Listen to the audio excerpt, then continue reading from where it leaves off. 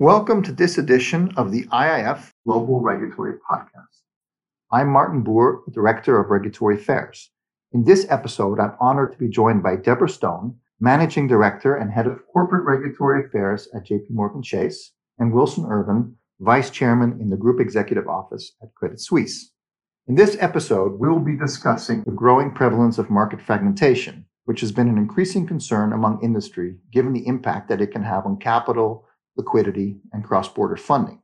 Deborah, can you explain what problems are posed by market fragmentation and how it impacts financial institutions which are active across many jurisdictions? Thank you, Martin. We're describing the problems and impacts. It may help to describe what we are referring to as market fragmentation. As the recently released FSB report on market fragmentation notes, there is no commonly agreed definition of market fragmentation. When we think about market fragmentation, we are referring to an instance where an approach to regulation or supervision by specific jurisdictions causes frictions in global financial activities that impact or have the potential to impact cross-border capital flows, functioning markets, economic growth, and in some cases, financial stability. Fragmentation may be driven by different jurisdictional approaches to regulation and supervision, which can include incompatibility of the approach by home and host regulators, extraterritoriality resulting in overlap or duplication, or differences in the timing or substance by jurisdictions in the implementation of international standards. Often, there's a view that from the perspective of financial institutions that operate across borders, this is only about increased compliance burdens and costs. These are the obvious impacts, but not the most important ones. The more important impacts, as outlined in the recent FSB report, relate to resilience of the global financial system. Broadly, market fragmentation impacts the ability of the markets to function most efficiently, decreases access to liquidity pools, and creates opportunities for regulatory arbitrage. This all translates into higher or unnecessary costs for market participants, as well as a reduction in opportunities for cross-border diversification and risk management. Separately, there are other impacts on firms that at first glance may appear only to relate to cost, but actually relate to usability of information, both by firms across different geographic locations, as well as by supervisors. Some of the fragmentation around reporting requirements and the increase of so-called data localization requirements fall into this bucket. Thank you. Building on what you just said, there are also implications beyond specific banks and other institutions which are impacted. Wilson, how do you see the role of market fragmentation in impacting market efficiency and even, in some cases, financial stability? So to build on what Deborah just said, if you think about banks in the abstract, we're about intermediating savings and capital flows. There are some countries that tend to be net savers and some that tend to be net investors. So the efficiency of the global financial system is about finding the right opportunities for those savings to flow to productive use. The more you constrain that with fragmentation, the more difficult that becomes and the less efficient we get in terms of capital build, in terms of economic growth, et cetera, and the lower benefits we have for savers as well. If you look at, for example, speeches by Mark Carney and Mario Draghi recently, Mark Carney talked about, in his role as the head of the FSB before Randy Quarles, the importance of ensuring that these flows could happen smoothly for jobs, for growth, and for economic stability. Mario Draghi took that even one step further in his remarks on the Eurozone, where he talked about how market fragmentation was making it very difficult to conduct monetary policy in the Eurozone. The differences between high employment countries like Germany and lower employment countries like Italy were becoming very difficult to manage in a single currency because they wanted different economic prescriptions. But the fragmentation of the Eurozone was making it hard for him as a policymaker to get that tune just right. It also poses, I think, an issue for the Single Resolution Board in Europe because of the difficulties of getting cross-border banks to buy weaker or ailing banks, which is a feature that, for example, in the U.S., when a bank is failing in Kansas, they can be bought by a bank from Texas or Ohio or whatever. And that has made resolution and financial stability better here. We did some work at Credit Suisse where we tried to look at the problem analytically. And if you try and break down the risk of fragmentation to banks, if you look at a consolidated bank on the one hand and a bank that is trapped into 4 or 5 national ring-fence subsidiaries, the risk of failure for that more ring-fenced bank can be as much as 5 times or even more risk of failure than an integrated bank. Because you lose diversity, you lose the ability to move capital from a capital strong region to a capital weak region. That was a very important effect in the big crisis of 2008. The banks that survived, in part, did it because they had diversity and the ability to move money where it needed to go. So I think this is a very important issue for financial stability and for preserving at least some of the things that worked in 2008 and prevented things from getting worse. Thank you. At the IIF, we published a staff paper looking at market fragmentation and different examples, and both of you contributed to that work.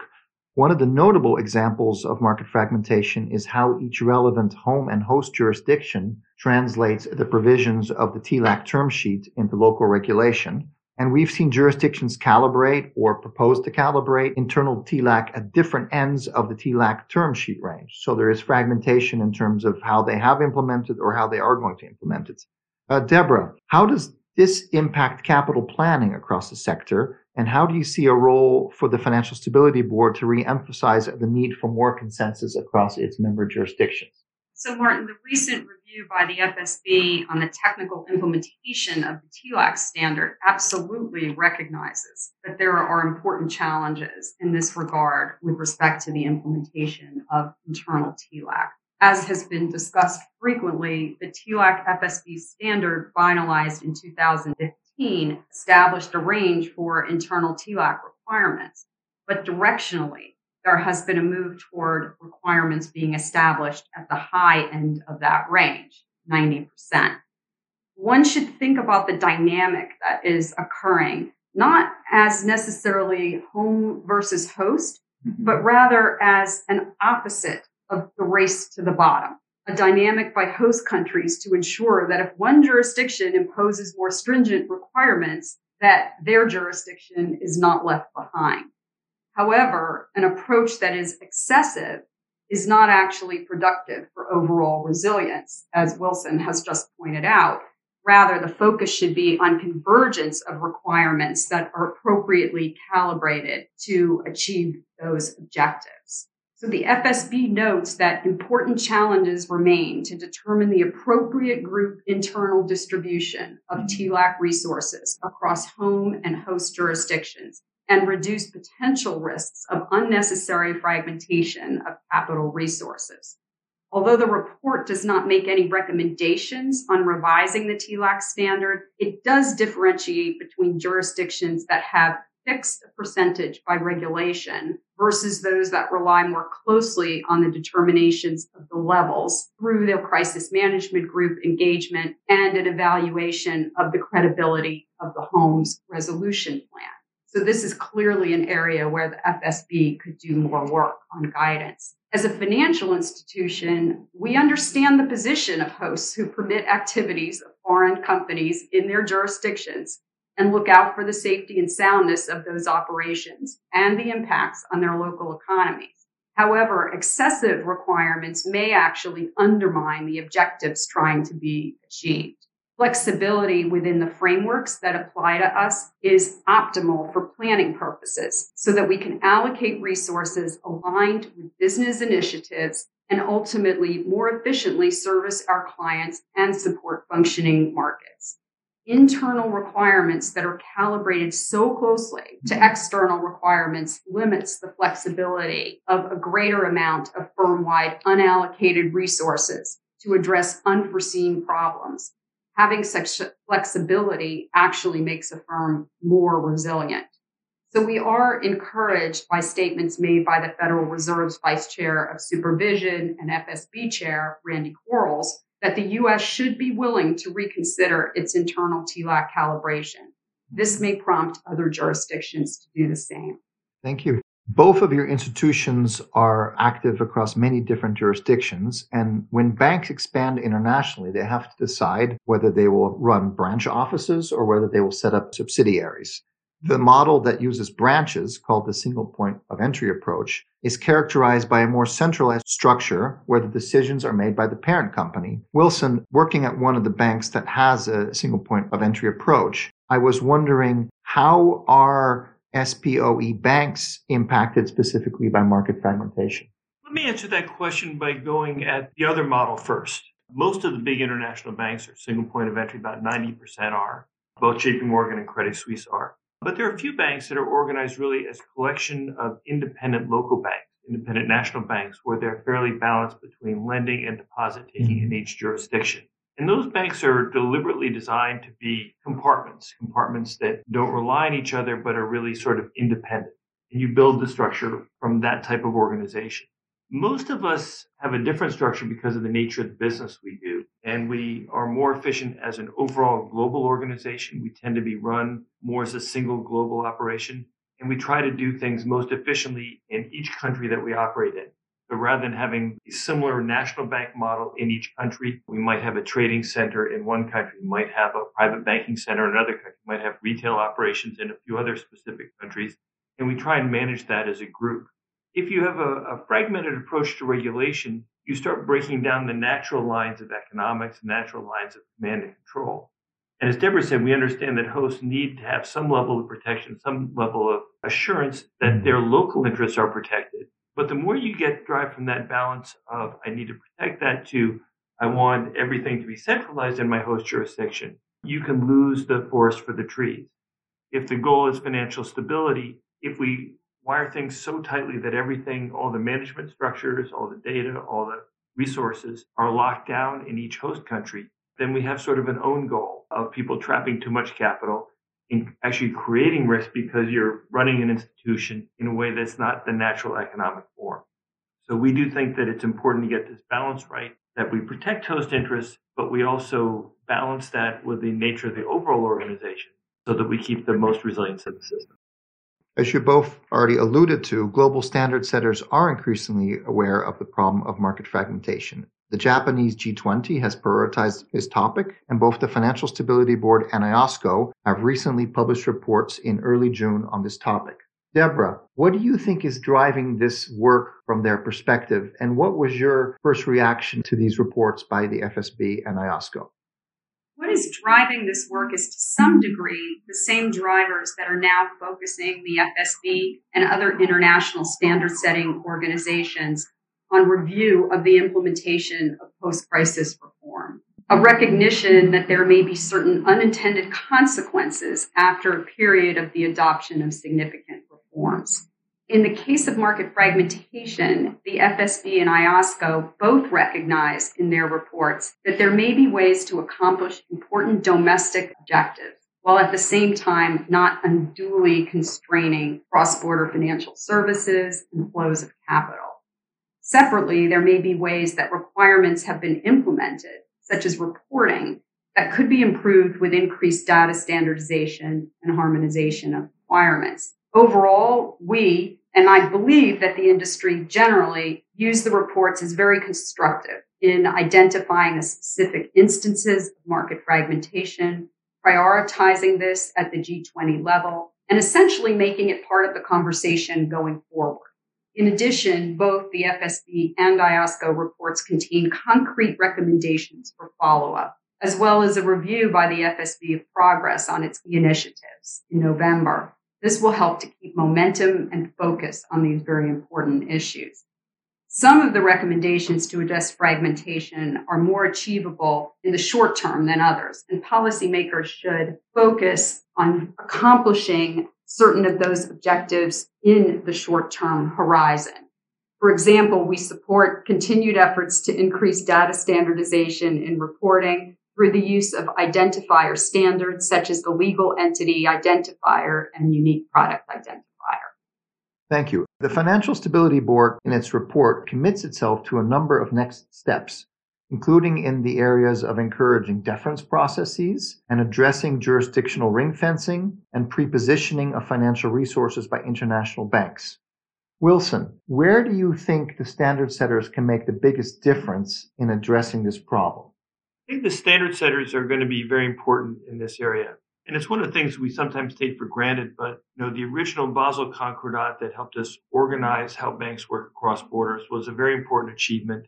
If you look at the original Basel Capital Rules, also a very important achievement. There were periods before that where you had banks that were sort of state-supported or too big to fail, sort of changing the markets and giving non-economic behavior to some markets and creating some bad dynamics that led to financial stability issues. And Basel helped crack that problem, or at least control that problem in its early days.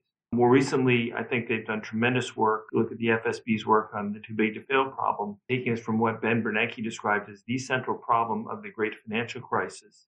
And I think now giving us the right kind of approach, an approach that I think has been pursued successfully to the point where you could now fix that problem practically today in many of the key jurisdictions, many of the key financial centers around the world.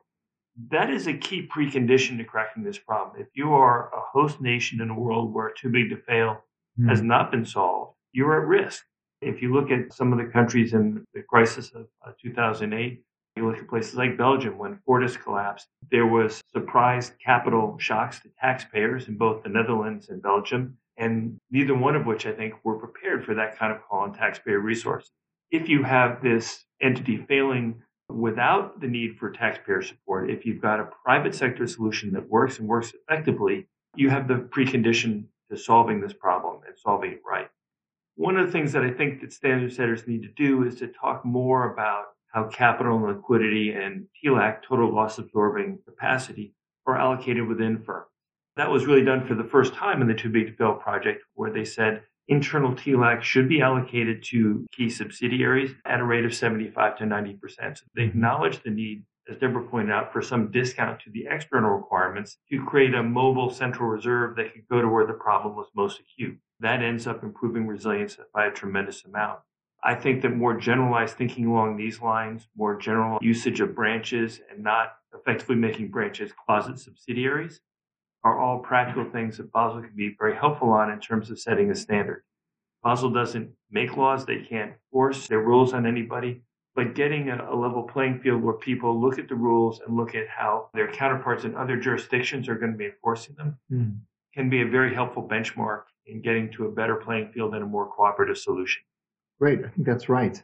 Sometimes some of the market fragmentation examples that we have looked at might be political obstacles or other reasons why it looks like we can't resolve the market fragmentation right away. And in those cases, there might be other opportunities to work more closely together to build up trust between jurisdictions and to proactively approach joint supervision. Deborah, can you talk a bit about how you see the role of colleges, supervisory colleges, crisis management groups, and how they can help increase trust between the regulators to address these cross-border supervisory issues?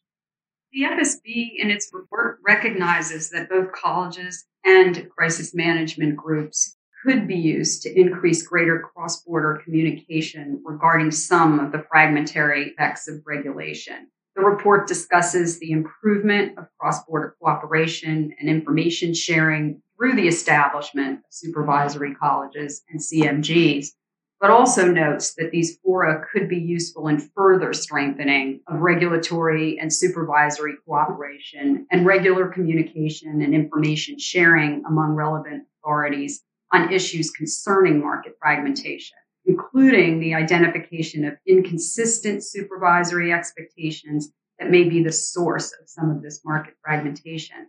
This is an area we think could be useful for authorities to further explore and perhaps engage in greater dialogue amongst themselves and with firms.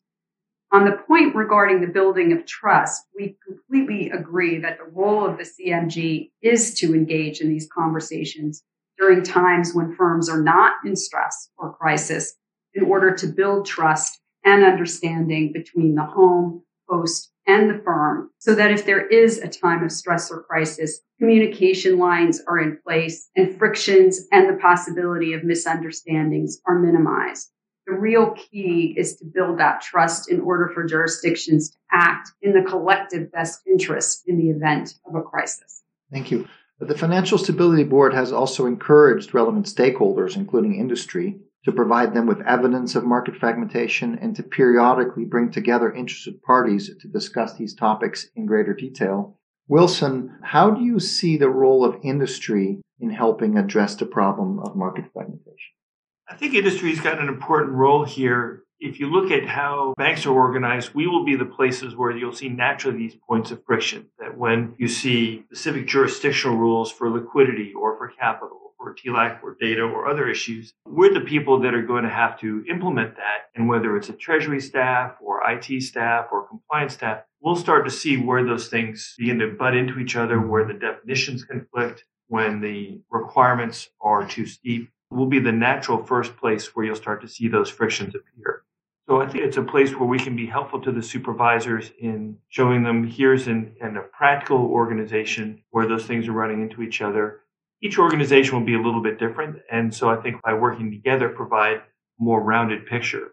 I think there are groups, and Martin didn't set me up for this, but I'll call it the IIF as a group that has done a good job in bringing together different banks together at colloquiums, at conferences, with both the banking sector, with lawyers, and with public sector people to try and have an open dialogue about this. If you do this all in private, if you do this all one-on-one, it can be very hard to figure out what's the true nature of the problem. But if you get enough smart people in the room and the right kind of organization, I think those forums can be very helpful, both from the banking side to see what's on the mind of supervisors, but also for the supervisors to see where some of these problems might be running and creating friction in different types of banks.